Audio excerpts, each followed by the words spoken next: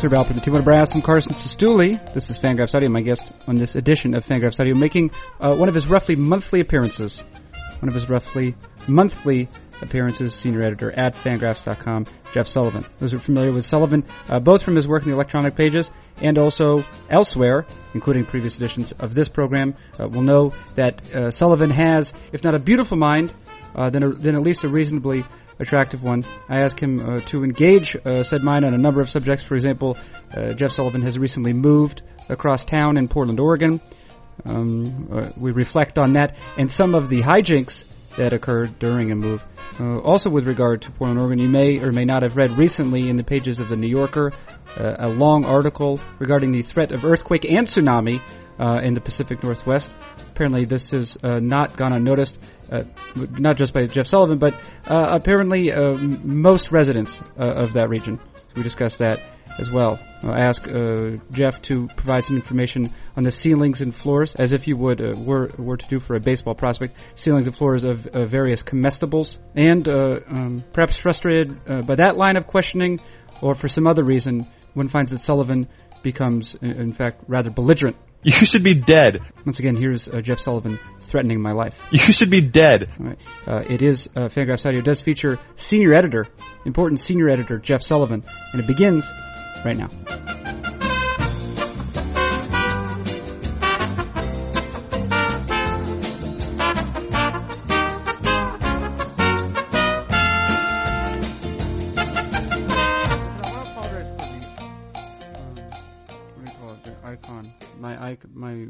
Yeah, your avatar. My profile image. Yeah, I thought I deleted it.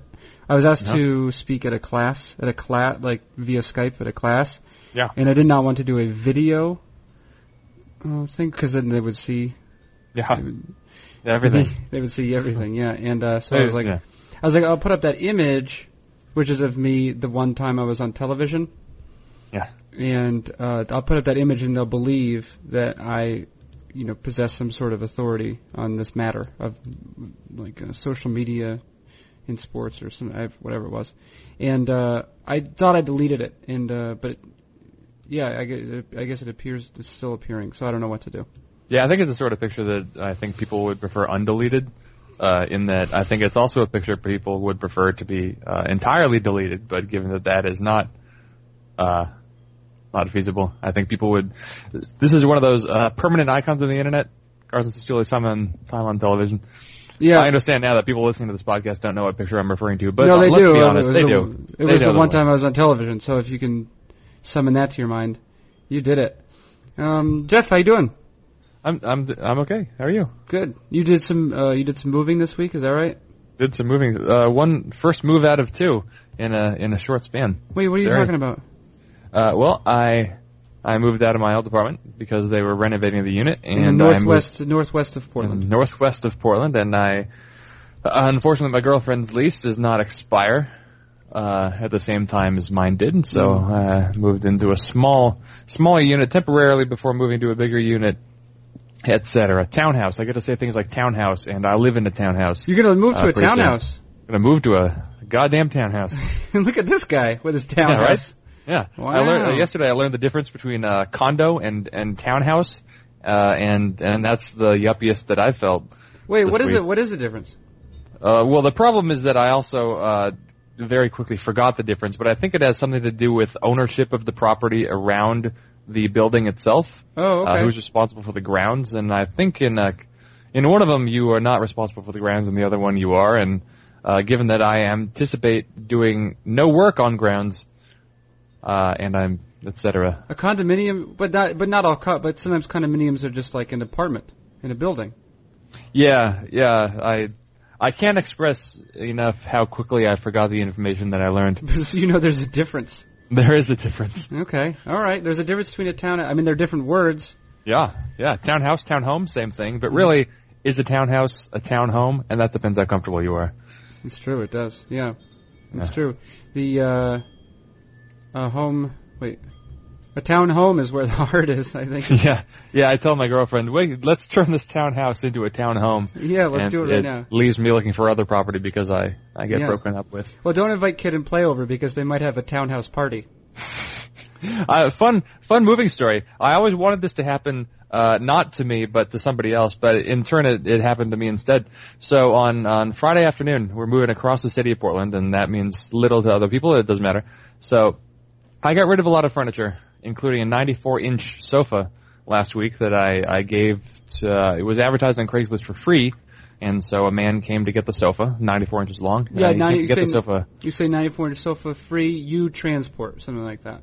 Yeah, somebody comes to get it, and this is actually not the story I meant to tell, but a guy came over to get the sofa, and I was like, okay, you brought a truck, it'll fit in there, presumably, let's just get the sofa out of the unit. And you have to help? And I had to help, because this is a 94-inch sofa, right, and it was one guy. It turned out to be roughly a 94 and 1/2 inch doorway. Uh-huh. And that evening I gave away a sofa and an entertainment center, an IKEA entertainment center. And the person who came to get the sofa arrived at 7, and the people who were getting the entertainment center arrived at 7:30. And when the people who came to get the entertainment center arrived, they arrived to a stranger, actually 2 strangers, and a sofa in the doorway of the apartment containing the entertainment center. And so I got to hand the entertainment center to them around the sofa in the doorway, and then when they were gone, I resumed helping this man with his free sofa.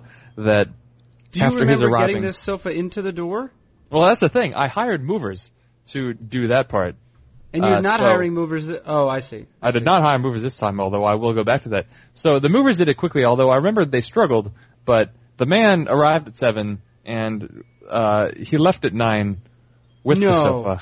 He left at 9 with the sofa, and in the process of moving said sofa, we did successfully get it down to his truck eventually. In the process, we put a hole in the roof of the apartment because of the sofa, and that is the prelude to the actual story I wanted to tell that has nothing to do with the sofa, but does have to do with moving. The rest of my stuff was packed into one of those U-Haul trucks, a small one, like 10 feet long or something. Mm-hmm.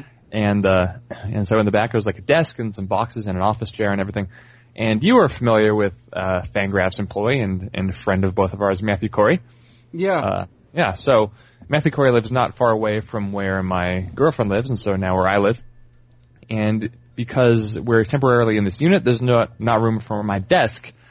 He very lovingly agreed to allow me to leave my desk in his basement for the next few weeks until I can go get it in a bigger place. So we drive to Matthew Corey's place, and we drop off the desk. And to get to the desk in the back of the truck, we take out my office chair, and then we put it back, and then et cetera. So we get back in the truck, and my girlfriend's driving. I'm in the passenger seat. And we're going a few blocks, and my girlfriend thinks she hears the back door of the truck kind of rattling a little bit, and she says, I don't know, did we remember to lock the back of the truck? And I was like, yeah, I'm sure we locked the back of the truck. We're not idiots. And so we turn, and then we're going down. So 39th in Portland is a busy street on the east side. 39th and Hawthorne is the intersection we're driving through. Hawthorne is another busy street. So this is a busy intersection. That's like on the eastern edge of what's that park there? Laurelhurst. It's around there, yeah. So we're going through 39th and Hawthorne, busy intersection, 4 o'clock on a Friday afternoon, sunny afternoon, so it's busy. And we go through the intersection as the light turns yellow, and my girlfriend hears, we hear the office chair rolling around in the back of the truck, is the point. We hear it rolling around, which, whatever, it's on wheels, it's an office chair. We get to the intersection. First of all, you shouldn't, you could just put it upside down. Yeah, there's a lot of things we could have done. Yeah, it sounds There's a lot of things we could have done. There's a lot of things we didn't do. There's one thing we did do, and that was put the office chair on its wheels. That's the way the chair. What's the thing you didn't do? Can you get to that part of the story? Yeah, so after we go through the intersection, my girlfriend thinks she hears something. She pulls over to a side street, and she's like, okay, can you just go lock the back or something, because this is making me nervous. We were pretty close to her apartment. So I get out of the truck, and I go around the back, and the back of the truck is wide open. The door has lifted itself to the top. It's like one of those automatic lifting U-Haul doors. And the first thing I see is, okay, the door is open. And the second thing I see, or rather the first thing I don't see, is the office chair. And so I think, oh my God, it's actually gone. And so everything else looks like it's in place. Nothing else is on wheels, thankfully. Yeah. I go around the front of the truck, and as I'm approaching the window to tell my girlfriend, hey, the back of the truck is wide open and the chair isn't there, I see that she's like speaking or kind of yelling aggressively at this car that's in front of us on the same very narrow side street, And what my girlfriend thinks the car is doing is like telling us to move out of the way because we're going the wrong direction or something. But what the other driver is actually doing is saying, hey, you lost a chair in the intersection and it's there on the corner if you, and it's just there if you want to go get it. And so the other driver is actually being a good Samaritan who followed us to the side street. And your girlfriend is laying into these. My girlfriend is freaking out because she doesn't know what to do about a truck that's wide open when you're moving, and so she's kind of stressed out, which I understand. And it's stressful to drive those trucks in the first place. But I think, okay, so the chair fell out. We never heard any sirens or like screeching, so thankfully it didn't seem like there was any sort of like accident or commotion caused by a chair in our wake. So I walk back to the intersection, and I see the chair on the corner of Hawthorne and 39th, busy street, right next to the Hawthorne Theater, local venue. Yeah, right, of course. Medium-sized venue. It's just there. There's like a crowd of people waiting for the bus, and there's my office chair, as if it's waiting for the bus. And I go up to get the chair. Chairs can't take the bus. I know. The chairs can't, although people could sit in the chair waiting for the bus. It's like a little feature. But I go up to the chair, and I apprehend it. I don't have to explain myself to anybody, because, I don't know, why would I? It's my life. Yeah. And I have the chair, and then I'm just rolling the chair down 3 blocks back to the truck on a Friday afternoon, just rolling an office chair down the street by myself. But now listen, it's conceivable that some of these people saw the chair fall out of the truck, yeah? Oh, absolutely. And nobody had to know that it was mine, but I think some people must have seen it, but nobody said anything. And there was no evidence of any accident. The chair itself has some battle scars, we'll say, but I actually now have more of an attachment to the chair than I used to because it kind of went for it, you know? It thought it had its freedom, but it didn't. So as it turned out, everything was fine, and we put the chair back in the truck, and we went a few more blocks to get home and unpack. But I wish that I could have seen it from the perspective of not the car right behind the truck, but maybe the car next to the car right behind the truck, just in case. Yeah. But because you picture this moving truck that's speeding through a yellow light, and then something just rolls out the back of it into a busy intersection. Yeah, well, because first of all, you're seeing whoever was behind you clearly is seeing that you have that your door is open. Yeah, it had become open. Yeah, and so they're thinking, what? This is not. This is not how it's supposed to be going down. Yeah. This is not how it's supposed to be going, and that chair is on wheels. So, maybe the driver behind us anticipated what happened because he could see the chair coming. Maybe it left some space. It's good defensive driving, and based on the evidence, there was good defensive driving, but it really could have caused a real problem in retrospect, losing stuff out the back of a moving truck and during rush hour on a busy street. That's a good location you got over there. You're near Pizza Shoals, I think. Yeah. You're near Porque No, the second location. Yeah, we're actually about to be closer to Porque No when we move. No, really. Yeah, going to be up on, I don't know. We're going to be up on Hawthorne. And then you have one of I think that the other Albina Press location is right over there too, isn't it? No, I don't know. You don't drink coffee? I do drink coffee. Oh, well, there's an Albina Press, I think, right on the Hawthorne in like 50. There's that weird churn. Yeah. You take a right. Yeah, I think that the other Albina Press is over there. Well, up by Sapphire Hotel, the old brothel.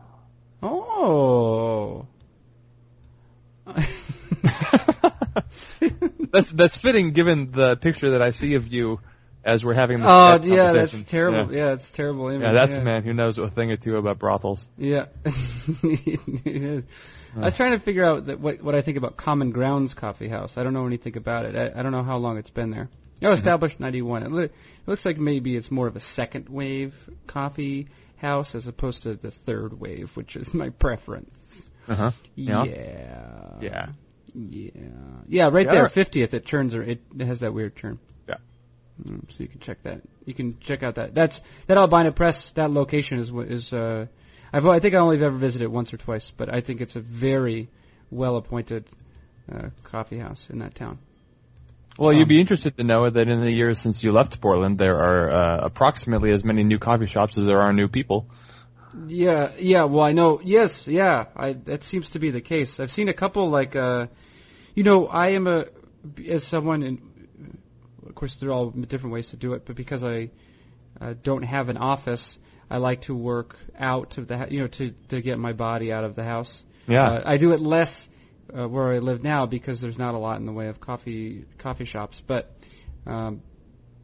yeah, whenever I go somewhere, I'm always like really excited to find the best places. And I will say this, is that I do not have any sort of palate for coffee. Mm-hmm. I feel like with beers, I'm pretty decent. I could taste the differences, nuances. Wine much less than that, actually. Wine, not really. I can guess if it's red or white, usually. Yeah. Well, based on my experience dining with you, you were always practicing. Thank you. But with coffee, I just don't have a palate. And I know that if you go into some of the third wave coffee houses, and many of there are a number of them in Portland, a number of very attractive. The baristas, the baristas bully you a little bit. And there was one in Paris I went to, a couple in Paris I went to, where I would like ask for cream with my coffee, and I would get like varying degrees of response, but they were usually to the effect that this person now disdained me. They were like, "What? I'll give you some cream." Yeah, they were I'll like, "What put are you?" some cream in your coffee. Yeah, but this is the thing. So I remember actually when I was in Madison, there was one guy who was a little bit more reasonable about it, but I said, "Oh, can I have some cream?" He said, "Well, all right, Liz, but this is a good coffee. Will you please have some of it at least before you put the cream in?" Mm-hmm. And I said, "I'm going to do that, and that's fine. First of all, I'm not going to be able to tell you. I'm not going to give you a taste profile. All right." I'm going to know coffee. And like I could tell like a difference between like coffee that has been carefully made and then that sort which is, it's sort of like a highway gas station. I could tell that much difference. Yeah. But I'm not going to be able to taste it. And first also it makes my stomach hurt if there's not milk. Also, and I said, also it just tastes good with cream. And he said, well, yeah, this is what he said. And I'm going to give him a douchey voice just for the sake of effect. He goes, well, of course it tastes better like that because cream is fat and delicious. Fattening, And I was like, yeah, so let's put it in the coffee. Because it's never like there are other drinks, right, like wine and beer. I don't feel inclined to put cream into them because I already like their taste. So my point is, why aren't we just if we have such enthusiastic coffee aficionados, why aren't they not equally as interested in the cream that you could potentially put in your coffee to make the coffee delicious?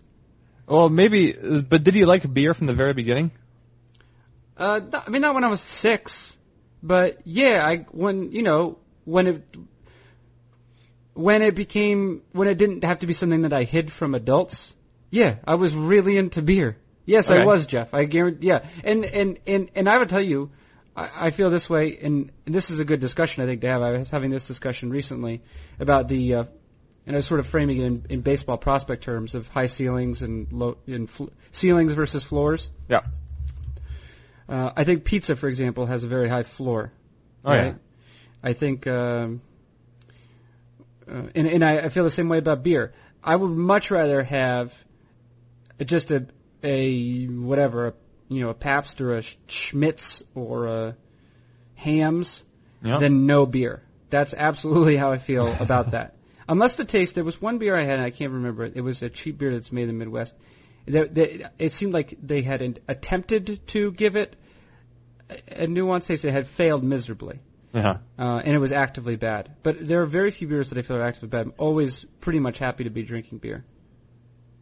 So that's, yep. Yeah, I know. There's the attitude that goes with coffee because it's such an artisanal craft. I don't know if now more than ever, but there's at least more attention on it now. And there's so much care put into roasting the beans and learning how to make the perfect cup that especially in a place like Portland or I guess you call them third wave coffee shops. I don't know much about any of the waves of coffee shops, but that's beside the point.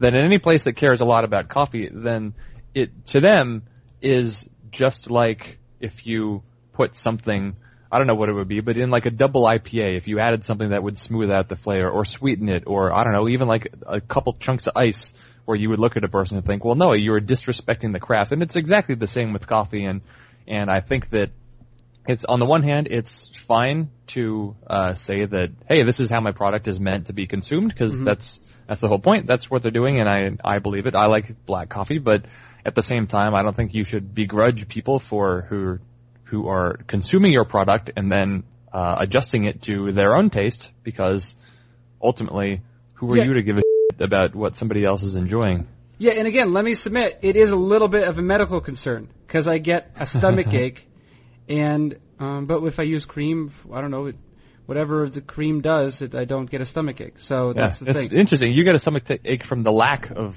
lactose in your coffee. Lack of lactose. You get a stomach ache from. Are you lactose intolerant? Or No, I'm not. But many people are. Many people are lactose intolerant as opposed to selectively lactose tolerant.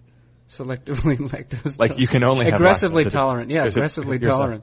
I've been reading this book about the original English expeditions to Mount Everest, and so far through 300 pages they haven't gotten there yet. So this is going well. But they've been going through. They spent a lot of time in Tibet, and I was never really familiar before with the concept of Tibetan tea. Are you familiar with Tibetan tea at all? No, but is it something I'm going to be interested in after this? Well, I don't know. On the one hand, if you think of it as tea, no. But if you think of it as something else, yeah. Yeah, what's the other thing I can think of? The way that it's explained, and I don't recall all the details, but it's kind of... You're not going to recall any details because you don't know the difference between a townhouse and a condominium. We've already established that. Yep. And now you're not quite sure about this other subject that you've broached regarding tea. Here are adjectives that have been applied in the book to Tibetan tea. I've never made Tibetan tea. I don't know the process, but adjectives would be rancid. That's a bad one. Mm-hmm. That's a bad one. But there's buttery, creamy, thick, and salty. And so I believe it's also referred to as butter tea, or at least butter tea is pretty similar to that. And while I don't understand what butter tea is as an entity, I don't know what it would be like to drink it. It seems like soup, like you have afternoon soup in Tibet, and they refer to it as tea, but really you know better. It's soup or broth, like chicken noodle soup, except without the chicken in the noodles. And I was reminded of this when you were talking about adjusting coffee to turn it into something that is quite different, which would be your addition of cream. And what it seems that the Tibetans do is add cream and fat and butter, which is just cream and fat, so never mind, and some savory elements to their tea, such that sometimes it might go rancid, which is what happens when it's 1921 and you're in the Tibetan country. But as you respond to the point that I just raised, I'm going to look up Tibetan tea. Yeah, why don't you do that? I have to say. Well, let me ask you a question while you're looking up Tibetan tea. Have you read a book by an author named Bowman? W.H. Bowman, W. something Bowman, W.E. Bowman. Bowman, called The Ascent of Rum Doodle. I recognize half of those words. The Ascent of Rum Doodle. Well, let me ask you an ancillary question, which is, are you familiar with the book by Jerome K. Jerome, 3 Men in a Boat? I'm familiar with very few books. Oh, God. Well, this is going nowhere, but in any case, Jerome K. Jerome's 3 Men in a Boat is a comic novel, a British comic novel from the early 20th century, I believe, about three leisure gentlemen and a dog who take a boat trip down the Thames. And it's written in a very wry and dry comic style that if this is the sort of thing you enjoy, you will enjoy this greatly. The Ascent of Rum Doodle was written by W. Bowman, not at all as famous as Jerome K. Jerome's 3 Men in a Boat, but it is a similar sort of endeavor. It is the account of the ascent of a fictional mountain in the Himalayas called Rum Doodle, which is 43,000 feet and a half, and it is written in the same style. The narrator is a sort of he's a not particularly competent leader of this expedition of the mountain, and he's also not particularly sharp, such that he's when all of his companions are getting drunk on wine, he doesn't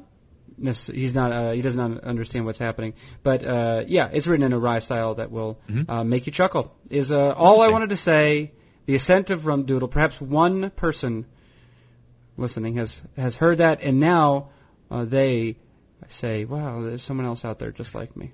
Well, a new edition was released in 2001 with an introduction by Bill Bryson. Yes, referring to the Ascent of Rum Doodle. Right, and because of Bill Bryson's introduction, leave.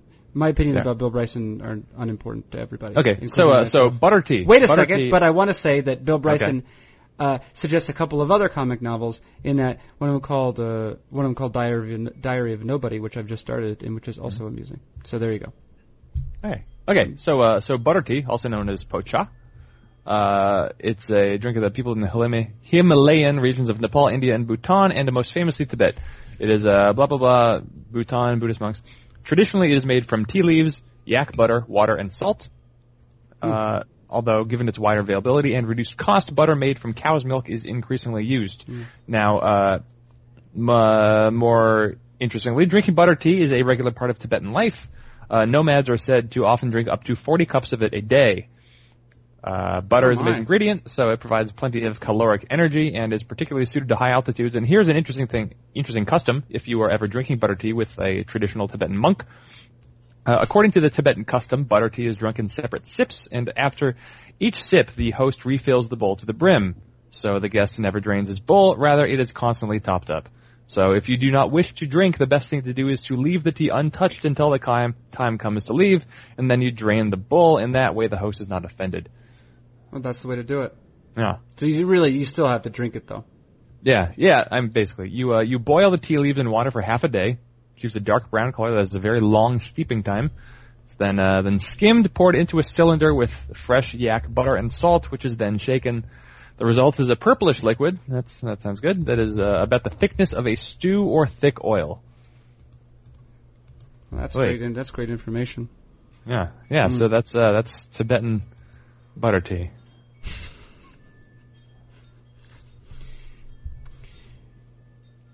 Hey. That's all I got. Okay, good. Good.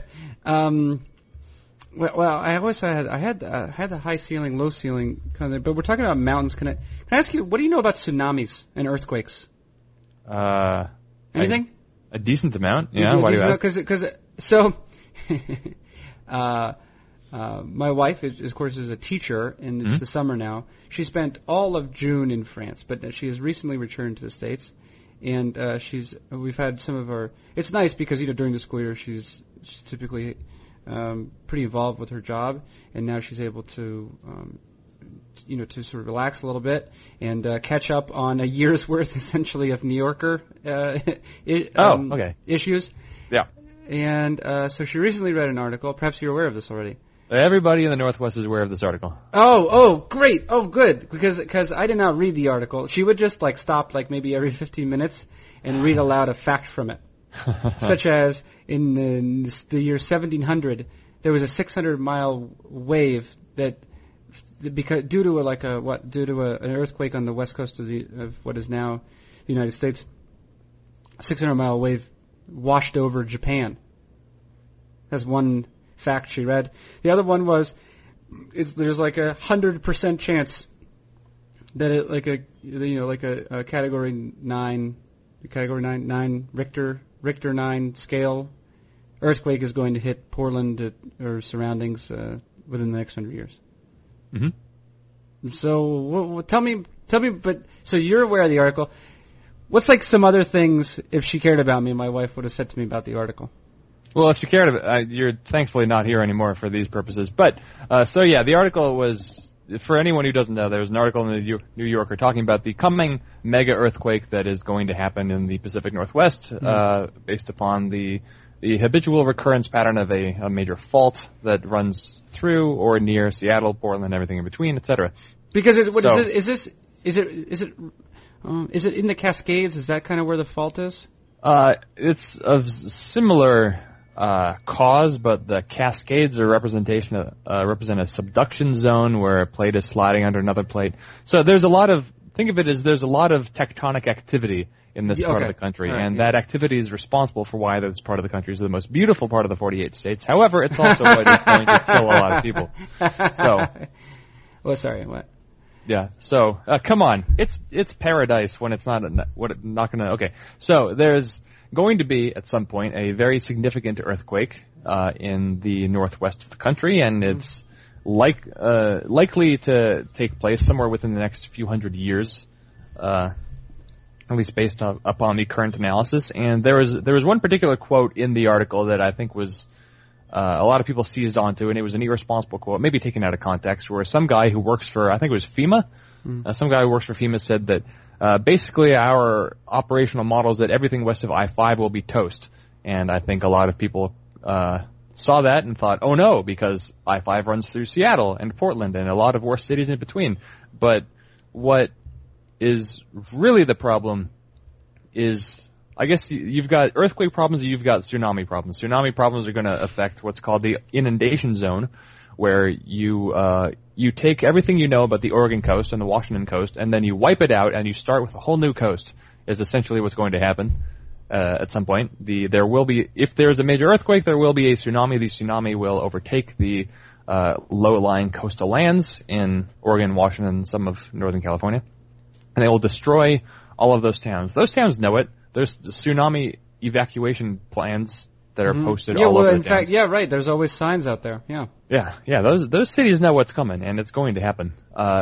Seattle and Portland would not really experience anything from the tsunami. Maybe there would be a little bit in the Puget Sound, maybe a little bit of swell coming down the Columbia River in Portland, but Seattle and Portland would be under no real hazard from the tsunami, but then there would be the earthquake problems, where California, of course, is more famous for its earthquakes, except what's happened in California is that developers have they've built buildings such that they can be earthquake resistant.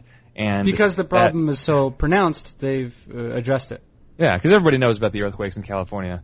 But fewer people have known about them in Seattle and Portland. And in fact, I think the article goes into some detail about how Portland didn't really start building for an earthquake until the 1980s, which is pretty recent relative to when a lot of buildings were. I can guarantee that even though there's newer construction there than in other parts of the country, it is not all post-1980.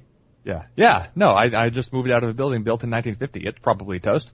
So there's parts of Seattle built on loose ground that would liquefy. There's parts of Portland built on loose ground that would liquefy. I think the estimate is that 15 of Portland's 17 bridges that cross the rivers would be destroyed, isolating parts of the city from other parts.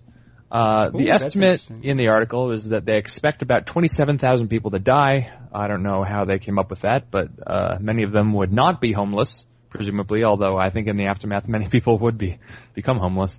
But I think what was interesting for one thing was to read the article, but then to read, because the article generated so much attention, there was a lot of response articles that, like I saw on Reddit, they did one of those Ask Me Anythings, the Reddit AMAs. They did that with 3 area earthquake experts from the Northwest, and they were saying that, actually, like, the article is not really sensationalized that much, but there are parts that people will cling on to that maybe they shouldn't, like, for example, that everything west of the I-5 being toast, and that what's really most important is that you should always be aware of the likelihood of this happening, because it could happen, and you just need to be prepared. And so I think the real consequence will be people making earthquake preparedness kits, which I remember doing in California because we were told about earthquakes from a very young age. But up here, there's less of that, but it is important to be prepared. They recommend a gallon of water per person a day, etc. So there's so if you wanted to have a home on the new coast, where would you build? Yeah, well, you could guess, but you shouldn't. You should wait until you see, because I suspect that it's too late. There will be much land available. There's already development going on the seconds after. I don't know. Just buy the property. You don't even have to build a house yet. I don't know where the coast is going to. I mean, even with the water levels rising, right, globally every year, the coast is going to shift anyway all the time. But I don't know where it's going to end up, because I don't know if there's going to be land uplifting or what. If you build on a slope, then you're just looking at a destroyed house from the next earthquake, etc. I was reminded of I was reading this passage in the Wikipedia page for Cotopaxi being a volcano in Ecuador, and this is a somewhat common phenomenon, but I'll just read you one little passage. Yeah. Cotopaxi's most violent eruptions in historical times occurred in the years 1742, 1744, 1768, and 1877. Okay, the 1744 and 1768 events destroyed the colonial town of Latacunga. Mm-hmm. Okay, so remember that. 1744 1744 and 1768, the eruption destroyed the colonial town of Latacunga. Wait, so it was one in 1744, and the people of Latacunga were like, yeah, how often does that happen? I think that it was partially destroyed by each one. So okay, all right. I think it was the job was finished in 1768. Okay. Destroy the colonial town of Latacunga. Okay, now skip ahead one sentence, and then in the 1877 event, the city of Latacunga was again leveled completely due to the mudslide deposits. Mm-hmm. So what they did was they had a town that was built in the valley near an active volcano, and then the volcano went boom, and then the town was no more. And so what the people thought was, well, but we liked it there, so let's do it again. And what are the odds? And then 100 years later, it happened again. So, and yet there are people who, because 100 years is a long time, there are people. Well, to humans, it's a long time. There are people who lived between those two times. And it couldn't have been further from their mind, in theory. I mean, maybe there was some activity, but not to the extent that it would destroy the whole town. Yeah, no, absolutely. Nobody alive in 1877 would have been alive in 1768 when that same town was destroyed. Right. And there's towns everywhere, like all over the globe, that are built in dangerous areas from any sort of phenomenon, not just volcanoes and earthquakes, but you've got your tornadoes and your floods and your, I don't know, other things that happen. When I go to, like, some of your larger metropolitan, cities all over the world, like London, Paris, Milan, your really stylish cities. Yeah. I'm in danger of being swarmed by heterosexual women. It's just that's a danger to me. It's a good thing you always bring your spray. It is, yeah. It is, yeah. And likewise, there's a very good probability that all the people alive right now in Portland and Seattle and in between will be dead far before the Earth would render them dead from the earthquake. Yeah. So well, let's hope. There's really not. You'd think maybe this will stem the tide of people moving here, but it's not really that much of a deterrent because it's still a beautiful place and it's rent. That's the key. This is a great argument for renting, as if there needed to be another one in favor of renting. This is yet another good one. Because if you're renting, right? Yeah. It's not. What's the worst that can happen? Well, in the apartment where I'm currently living, collapse and death. It's a possibility. Well, you're renting poorly. The living room sags above the convenience store below. What about your next place, though? I don't know. I don't know when it was built, but I'm going to guess pre-1980. Okay, yeah, but how big is it? Are you gonna? It's 2 stories, made of brick. I don't know how stable it is.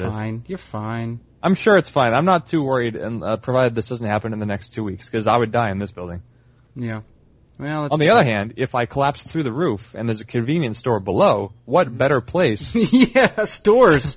Right? Yeah, you would have ample munitions. Yeah, I don't know about munitions, but I'd have ample Kit Kat. Let's see, tsunami. Oh yeah, we asked about tsunami. So you told me about tsunami. So the coast will suffer the tsunami. I've tried to watch as many tsunami videos as I can on the internet. Yeah. And it seems like the water goes out and then it comes back. Is that usually right? Yeah. Okay. Because it's being displaced.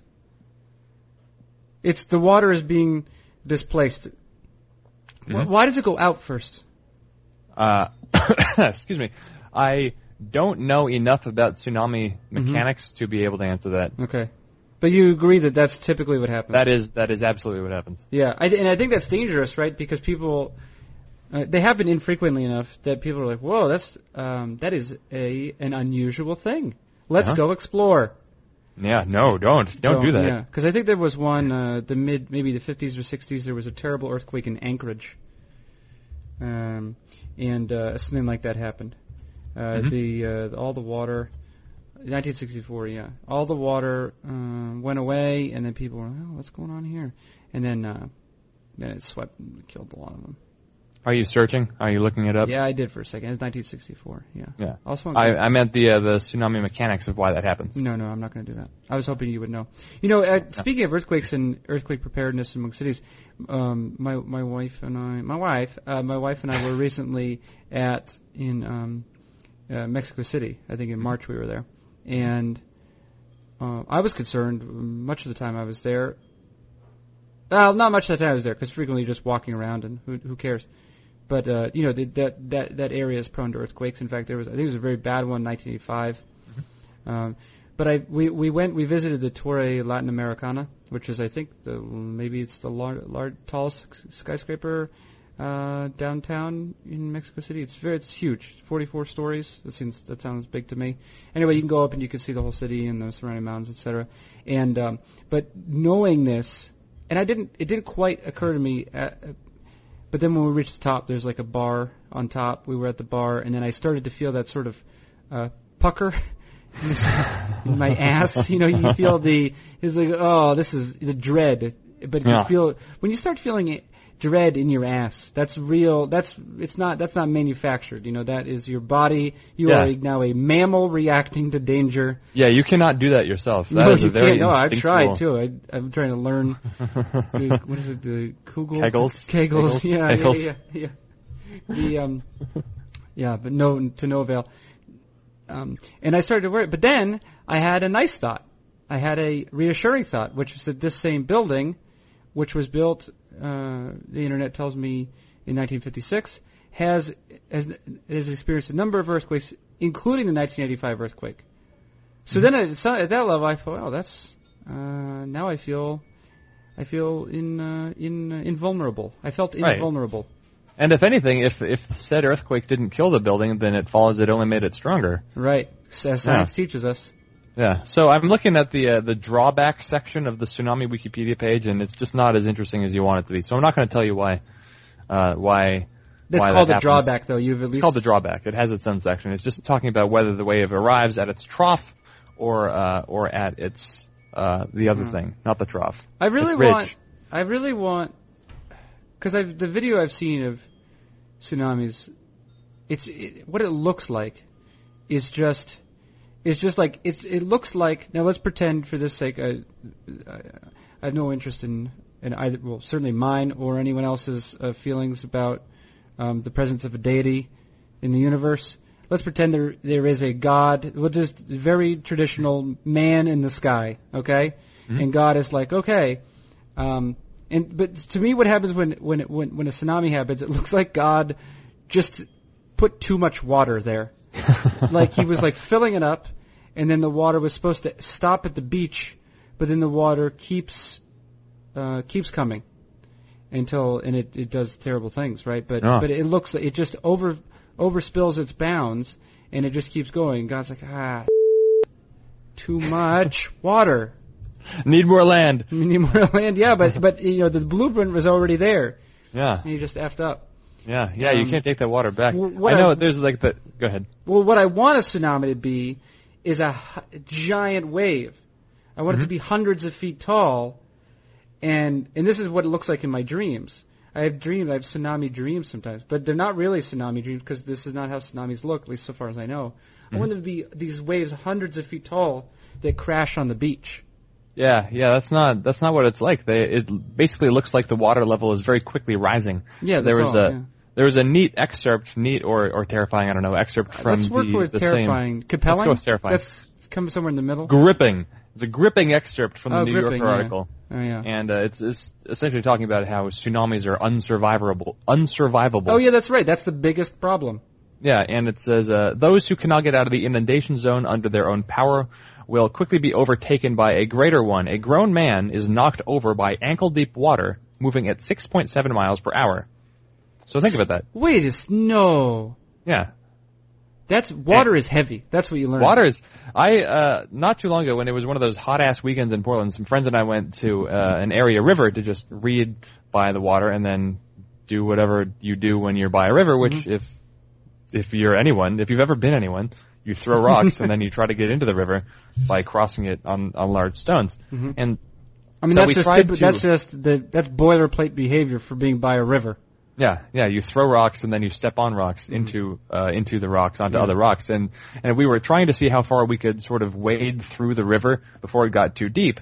And even though it was not a powerful river, this is like July in Oregon, not a powerful river, not that deep. When you are in water up to, I would say, like your shin, and the water was only moving a few miles per hour, it was extremely powerful.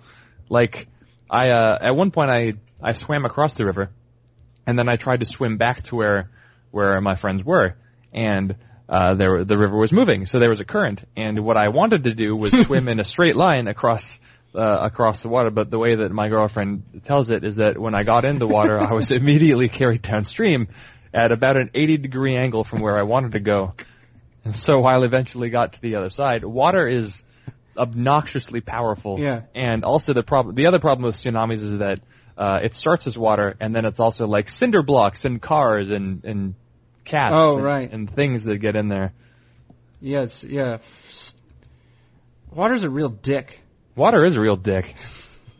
You know, like sometimes you're just drinking it, like you have to do to survive, and then you just swallow it wrong, and then you're like, miserable for 3 minutes. Yeah, right. And it's like, listen, millions of years of evolution, and we haven't figured out just drinking. My body is what, 3/4 water?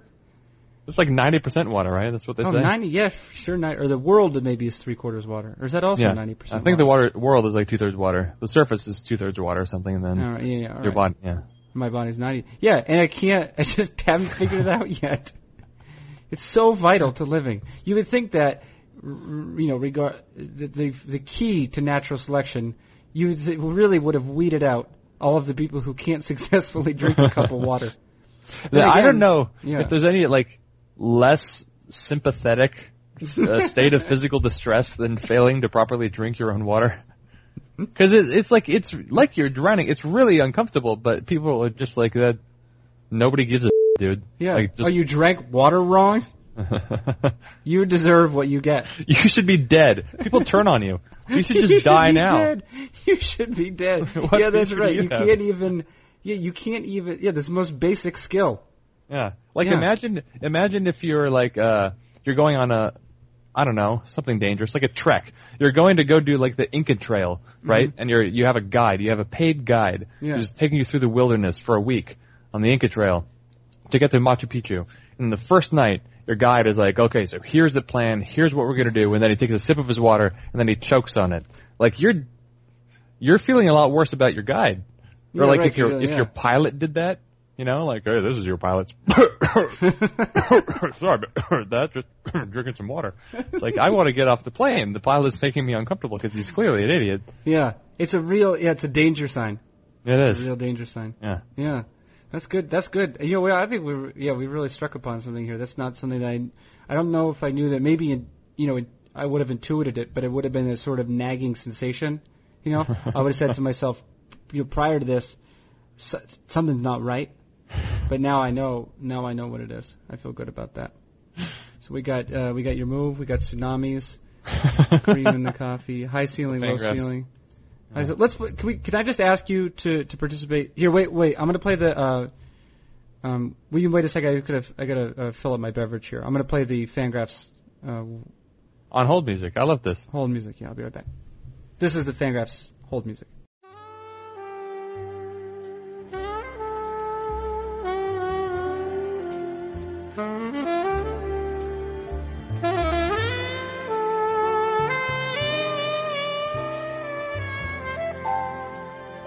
Okay. I played this the other day. Well, it's sort of a spontaneously conceived thing. Deciding what has high and low ceilings.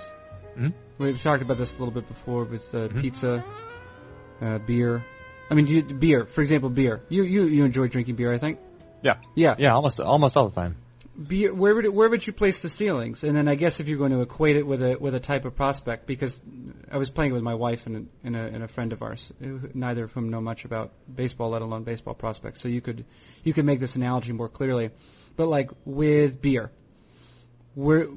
if beer were a baseball prospect, where would you place the ceiling and the floor? And then I guess who were some comps? Oh, I guess if you classify the macro beers as beers, then I think MGD I think is truly dreadful. It's a genuinely unpleasant experience. That's what the G stands for. Yes, Miller. Genuine misery. Misery, semicolon, genuinely dreadful. Dreadful. Miller. Genuinely dreadful Miller. So that's bad, but then I think that if you there's going to be something terrible for everything, absolutely terrible, but your realistic floor, I think maybe you have like your Coronas and like the generic beers they have in all the Latin American countries that are just all the same light thing that you could just buy for a quarter. And I think those are fine, and they have their place on a hot day. You can quite enjoy one of those. So I think that the floor is reasonably high. There are beers that are more enjoyable than others, of course, but But I if don't you're think in a I've place ever- and someone says you can either have, that one type of beer or no beer, don't you go? I always will have, I will almost always have the beer, and at the same time, I've never had a Mike Trout beer. I've had good beers, but I've never had one that just absolutely blew me away and made me think, this is a life experience that I will never forget. I've forgotten a whole lot of beers, mostly because I was drinking the beers, but I think that I would as a put a higher... So you'd say that what's the ceiling on beer then? You think ceiling on beer would, let's go with someone like, I don't know, healthy Anthony Rendon. Okay. Like really good, really, really good, but if you have a ceiling beer and a ceiling meal, then I think you are more likely to get more out of the ceiling meal than the ceiling beer. Well, the meal has meals, right? Like they inevitably have the potential for more depth because you actually need to eat, and so you're participating in an exercise, in an activity that is necessary for your life, and the fact that you can also transform that into an enjoyable experience, you get both pleasures, right? Mm-hmm. But the floor for food has to be lower than beer. Oh yeah, no, you can. Okay, so if you're eating a piece of meat and then you run across like a bit of gristle, like just really unpleasant gristle that you can't chew. At least for me, that kind of spoils the meal. I will not enjoy it from then on. Maybe I'll finish it, but it's just really. What is unpleasant. gristle? What is it? Isn't it just generally like connective tissue? Okay, I guess that makes sense. Somewhere in the animal, and while I enjoy eating meat, sometimes I don't like to be reminded that I am doing that, and gristle is a very powerful reminder of, oh right, this was alive and this was a strong part of the animal. So you don't necessarily like you don't love having the thought in your head while you're eating meat that it belonged to a living thing. I don't. It's not enough to stop me, but there's a like gristle. I find to be a lot more off-putting than like slightly al dente pasta or like even completely al dente pasta. Right. I don't care. Well, because you're not just doing meat. You're like, oh, this was like this is cartilage that this animal like could have theoretically strained while trying to evade a predator or something like that. And let's also not overlook the fact that it's just really unpleasant to chew because you can't chew it. You don't want to swallow it. It's like if you're eating a cherry and then you just like chew on the pit, but it's even worse than that. You think it's worse? You think it's worse than chewing on a pit? I think it's worse than. I find it to be worse than chewing on a pit, but I don't know. Yeah, it's kind of like pit is very hard. It is, but actually, yeah, that can damage your teeth. So maybe I take it back. Yeah, take it back, please. Gristle for me can ruin our meal, or just like something that's soggy. Like what's a soggy beer? All beers are equivalently moist, right? It's all just liquid. Oh, but like, yeah, if you're at like a a picnic, like you're like a company picnic or something, and then you have just the generic hot dogs. And then a soggy bun, somehow get water on your bun. That's soggy buns. You know what has a really low floor and a really high ceiling? I think would be nachos. Oh, very true. You can do a lot with nachos, but they are easy to mess up, and sogginess would be a part of that. That's exactly right. And that whatever the sort of artificial cheese is, that's like a no-go. But for years. I thought that was nachos. I thought it was whatever the Velveeta melted cheese with a couple of jalapeno, wedges or whatever. And I thought that was nachos. And then actually the first great nachos, I disliked nachos until my late 20s. Oh my God. Yeah, that's why it is serious, Jeff.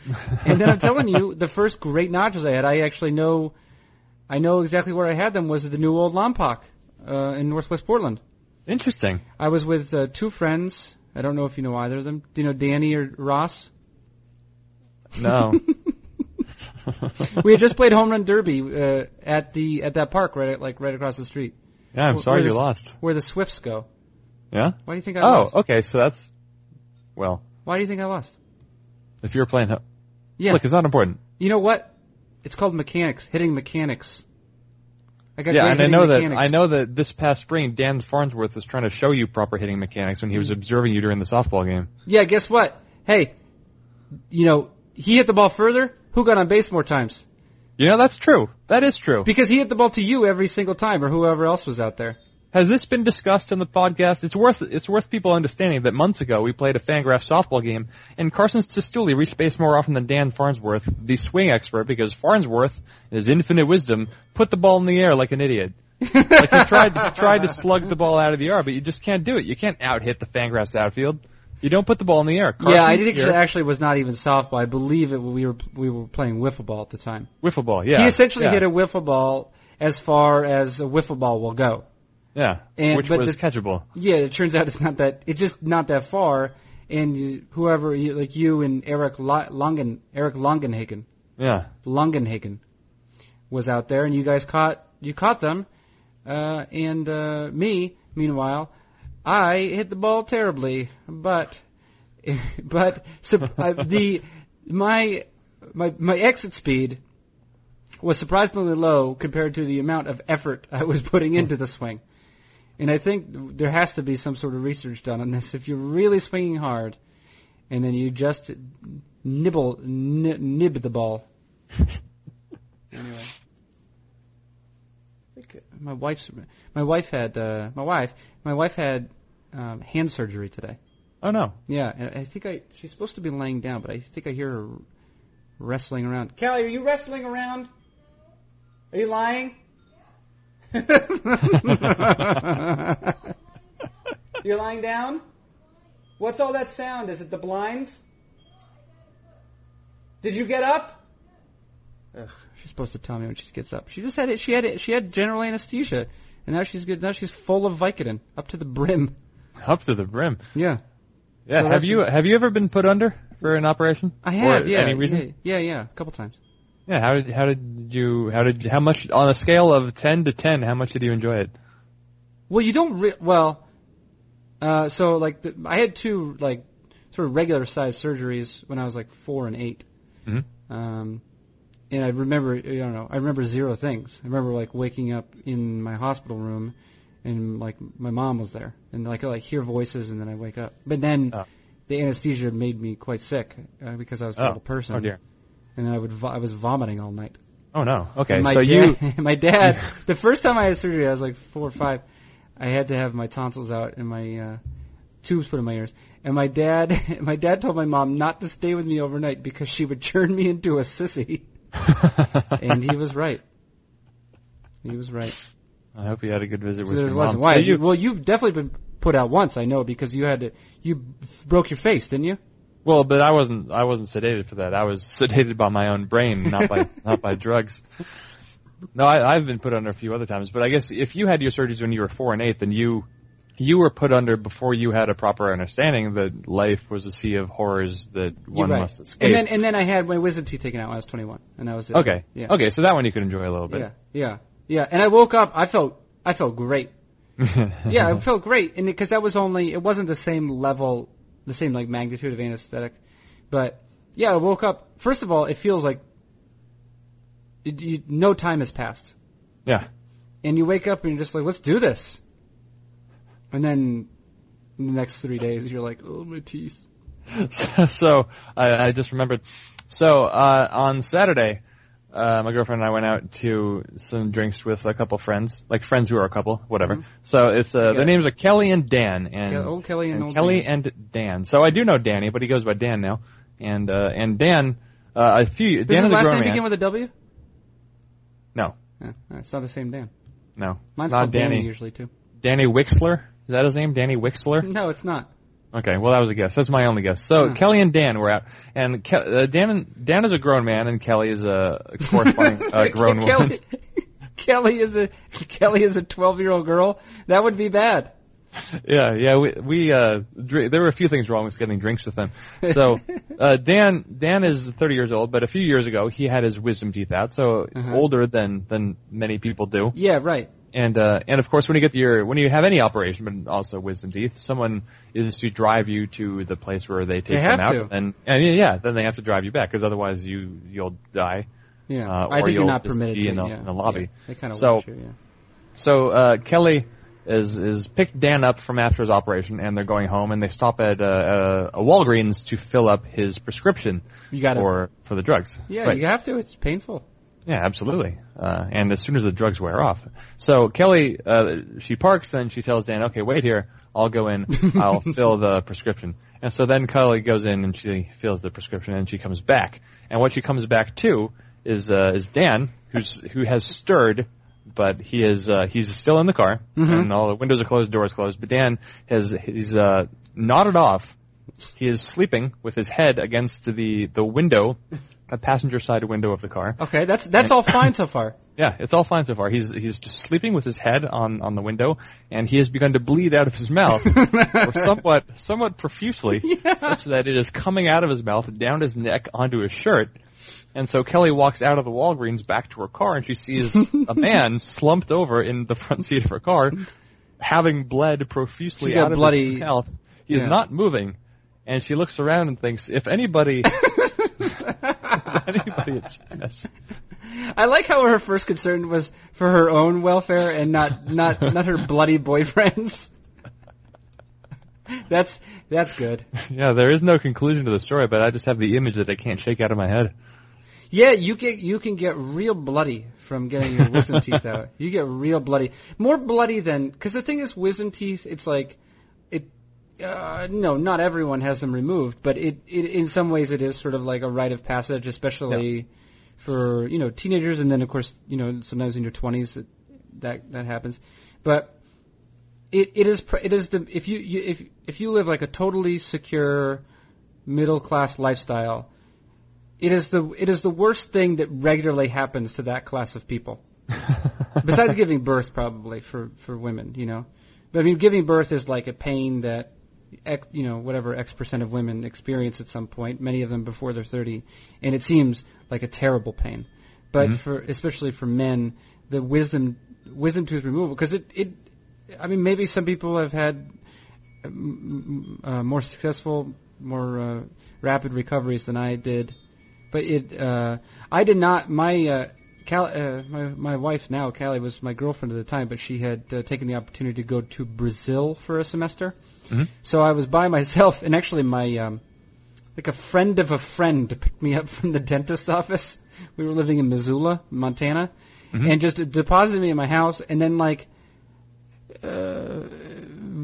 two people each day would just stop by to make sure I wasn't dead, and I believe I watched nearly the entire series of Sex and the City. So it was a low point, is what I'm trying to communicate to you, Jeff Sullivan. It's tough. I don't like this. Now, have you ever broken a bone? You broke your face bone. Yeah, I think I broke my skull, or I think a baseball broke my skull. You were pitching and you got a liner, right? Yeah. Yeah. Yeah. But I've and never. You've been like this ever since. I've been like this, forgetting details about butter tea and townhouses and condos ever since. Yeah. Yeah. I think I shattered a molar on one of those M&M cookies, but it was a baby tooth, so it doesn't matter. It must have hurt though, yeah? I think it was loose. I didn't really care, but it did. I had a newfound respect for M&M cookies and how tough the M&Ms are. I was actually just reflecting on when I had my wisdom teeth out. I think I spent like the next week basically learning how many meals I could swallow whole. And it was a practice that I was quite taken by, but that I was never discouraged from pushing the limits by my mother, who, in retrospect, I mean, I don't think that she would have wanted me to be eating so much Kraft macaroni and cheese, like just by the mouthful, just swallowing it. But I learned some things. I got up to grapes. I was able to do some grapes, but like I could have choked to death, I guess. Oh, I see what you're saying. Without chewing. Oh, because I couldn't chew, right? Because of the tooth holes. You know what the worst thing? No, it's not the worst thing. The worst thing would be a tornado. A tornado going through a playground and picking up a lot of children, and then traveling over a military base and killing servicemen and women by dropping children onto them. Wait. And what? killing the children too. And that's the worst. I'm just trying to think. I have grown sensitive, I think, to use of the superlative because it's pretty common in discourse, presently. And you certainly you spend some time on Twitter, you hear the worst, the best a lot, right? And so I'm attempting in my life not to use the superlative, or to use it only when it's justified. And so when I say that the worst pain is what I'm about to say, I have to say, well, I don't know if that's the worst thing. But a badder thing, a worse thing, is when you get a dry socket or multiple dry sockets. Dry sockets actually caused my girlfriend to lose a scholarship to college because she had played the horn in high school, and she was going to be in what is that, like the symphony or something? Yeah. In school. And then because of dry socket, I don't even like saying that word, but I have no problem saying socket, like electrical, whatever. You say the word dry all the time. And moist, even more than that, which I think is unnerving, but you just I'm like a man saying who moist. likes cake. What can I say? But yeah, because you couldn't play horn anymore, she couldn't get that scholarship to school. Ever? I think after some time she just gave up on the horn. Because I think what happens is your gums are healing, right? And then I know that if you smoke or use a straw, it's that sort of pursing of the lips and the suction. I think it forces it to unheal. And the recovery process is even longer after that. It's like a month. And it essentially you just have exposed nerve. If anyone, listen, I invite anyone, if you have had a problem with dry sockets, please share your story in the comment section and compare the pain to something. I guess or maybe it's incomparable. I don't know, but I'm interested in the dry socket story. The other day my stepdad sent me a picture of baby rats. This is changing the subject. He sent me a picture of baby rats that I think were found on the property. Yeah. And I looked at them and I thought, oh, those are cute. And where do human babies fall on the scale of cute mammalian babies? Because I think that they're last. I think they're terrible. I was also talking about this the other day. I'm an age. You're a similar age. You're actually probably more that age than I am. When people are having babies, and friends are having babies, and you see them. I love my friends. Bosses are having babies. I love my friends, and I love the fact that they love their babies. I understand that the mother or father and child relationship is a deep one with strong ties, stronger ties than any European soccer coach could ever tie. The point is, would I rather? This is a question I posed. I'm interested in your answer. Would you rather see a picture of someone's baby or a picture of someone's dog? For me, absolutely the dog. There's no question about it. Without question, dog. Yeah. Because dogs are uniformly cute. Also, young dogs, puppies, kind of competent. They learn to walk pretty quickly. They know they can eat the food by themselves. They can drink water better than Jeff Sullivan, from what I've observed. Yeah, well, maybe we don't use enough tongue when we're drinking water. That's true. Got to get back into it. Yeah. I think Michael Pollan actually has a long essay on if we want to return to our food and drink roots, we have to begin reintroducing the tongue into drinking. Yeah, I have to tell my girlfriend tonight over dinner. I think we should both use more tongue. Yeah. That's good stuff. That was telegraphed. I get it. Yeah. I get it. I think you might have fulfilled your obligation. Do you have anything is there anything that you were hoping to bring? I was half expecting this one to maybe almost verge on baseball, just because of the trade deadline and it's been a pretty barren July so far in terms of trades.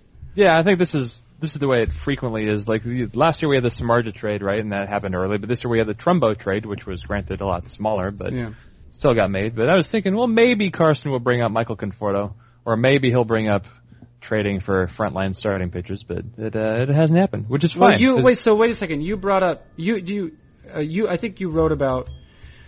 So I was busy taking care of my wife and the hand surgery. What happens with Conforto's not an option to be traded, is he? No, he's not going to be traded. But he would be brought up.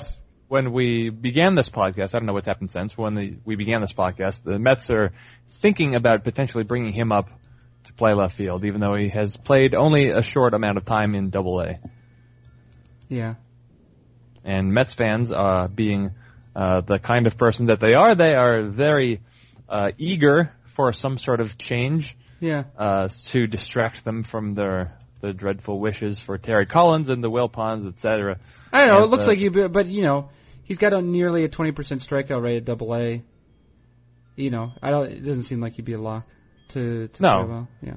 No, he's not. And I was looking at the history of top prospects making their debuts, so first exposure to the major leagues, and by and large they have been unimpressive. And granted, sometimes that exposure helps them down the road. Like sure. Mike Trout had a bad first cup of coffee, and then he had a very good second cup of coffee. One might argue he added cream to it, and then he found it to be more palatable. But it doesn't look like. I don't think Michael Conforto would be the solution to the Mets' situation in left field. Granted, when the current answer is a hobbled Michael Kadire and a very much capable Kirk Neuenhuis, then perhaps even a below-average performance would be adequate. But I think the Mets would be better off making a trade. Yeah, making a trade for you. And who are isn't there very little for outfielders right now? Yeah, there's not a lot, but they could use a Gerardo Parra, they could use a Will Venable. They've been connected to them both. Realistically, they'd be a good fit for Ben Zobrist, but like every team is a good fit for Ben Zobrist. So who's to say what's going to happen there? There's Yoenis Cespedes, right? Maybe allegedly, but I don't think the Tigers are actually going to sell. Wait, are the Cubs going to make the playoffs? Probably. Really? Where are they in the playoffs? They're in position now, right? They're either fourth or fifth. Oh, that's great. And I think the Mets are behind them. That's and exciting. The Giants are A year them. with these Cubs and these Astros all sort of in contention for that. That's a pleasure. I like that. Mm-hmm. I like that a lot. Well, you can look at the current standings. You got the Astros and the Twins in playoff position, and the two wild card spots in the American League, and the Blue Jays are 3 games back. And then in the National League, the Cubs are holding on to the 5th and final playoff spot in the National League, but the Giants are only half game back, and the Giants are currently beating the Padres by 4. Today? Yeah, today. Today. Just today. Yeah. All right. Well, that's good information. Good. Glad I have that information now. Will Venable, what? Yeah, he's fine. Yeah, he is. That's it. That's exactly what it is. He's the best center fielder on the Padres. He would be a platoon. He'd be a platoon guy probably, right? Well, he'd probably be a regular if Kadire goes on the disabled list, but Venable's left-handed, right, and Kadire is not, and so Venable would be the strong part of the platoon for the time being, and maybe he'd take some. He's a league average hitter who can play center field. That's great. Yeah, he's pretty good, and yet the Padres thought that they would not start him at the beginning of the year, and then they went and had the worst center fielder in baseball. Yeah, that's interesting. So wait, where's Myers playing now? Is he playing first? He's playing disabled list, I believe. I think he had wrist surgery. Oh, yeah. Yeah, I don't pay attention to stuff like that. You know me. You don't. Yeah. We know each other. Are you going to Sabre, or whatever it is in Boston, the seminar? Sabre seminar. Yeah. Yeah, but I think maybe. Is that conclusive enough? Yeah, well, no, yeah. Wait, are you going? Oh, no. Oh. Yeah, I'll probably go. I usually at least go for the Fangraphs night. I like that a lot. Oh, I think I'll be in Connecticut, which is funny. That's not that far away. Oh. Yeah, you could do it. Still not going to go, though. Okay. You're tough. Oh, I got people to see. Tough guy. Hey, you want to come down? You want to come down to Hamden? You want to come down to Hamden? Yes, I talked to someone in. No, not Hamden. I was talking to someone who lives in Stamford. Yeah. Oh.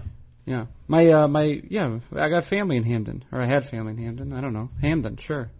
Well, I got family in Hamden. You got family in Hamden? Yeah. What town's Trinity? Is that Hartford somewhere? Hartford. Yeah, Hartford. Trinity. How far is how far is that from Hamden? I don't know. How far is Hartford from New Haven? An hour? Hour and a half? Not too far. All right, let's stop this. Okay. Hey, Jeff. Hey. Thank you for participating. Thank you for participating. All right, this has been Jeff Sullivan, senior editor. Is that right? Yeah, that's right. Senior editor at Fangraphs.com. And Carson Stuley. This has been Fangraphs Audio.